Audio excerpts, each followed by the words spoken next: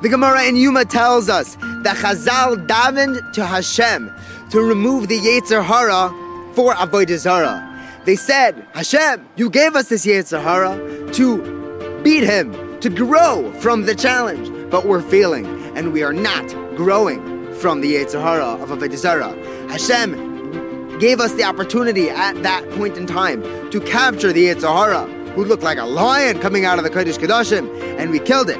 But when we lost that, we also lost our power to prophesize. We lost the Yetzer Hara for Avodah Zarah and the ability to prophesize, the ability for everyone in Klal Yisrael to be a Navi.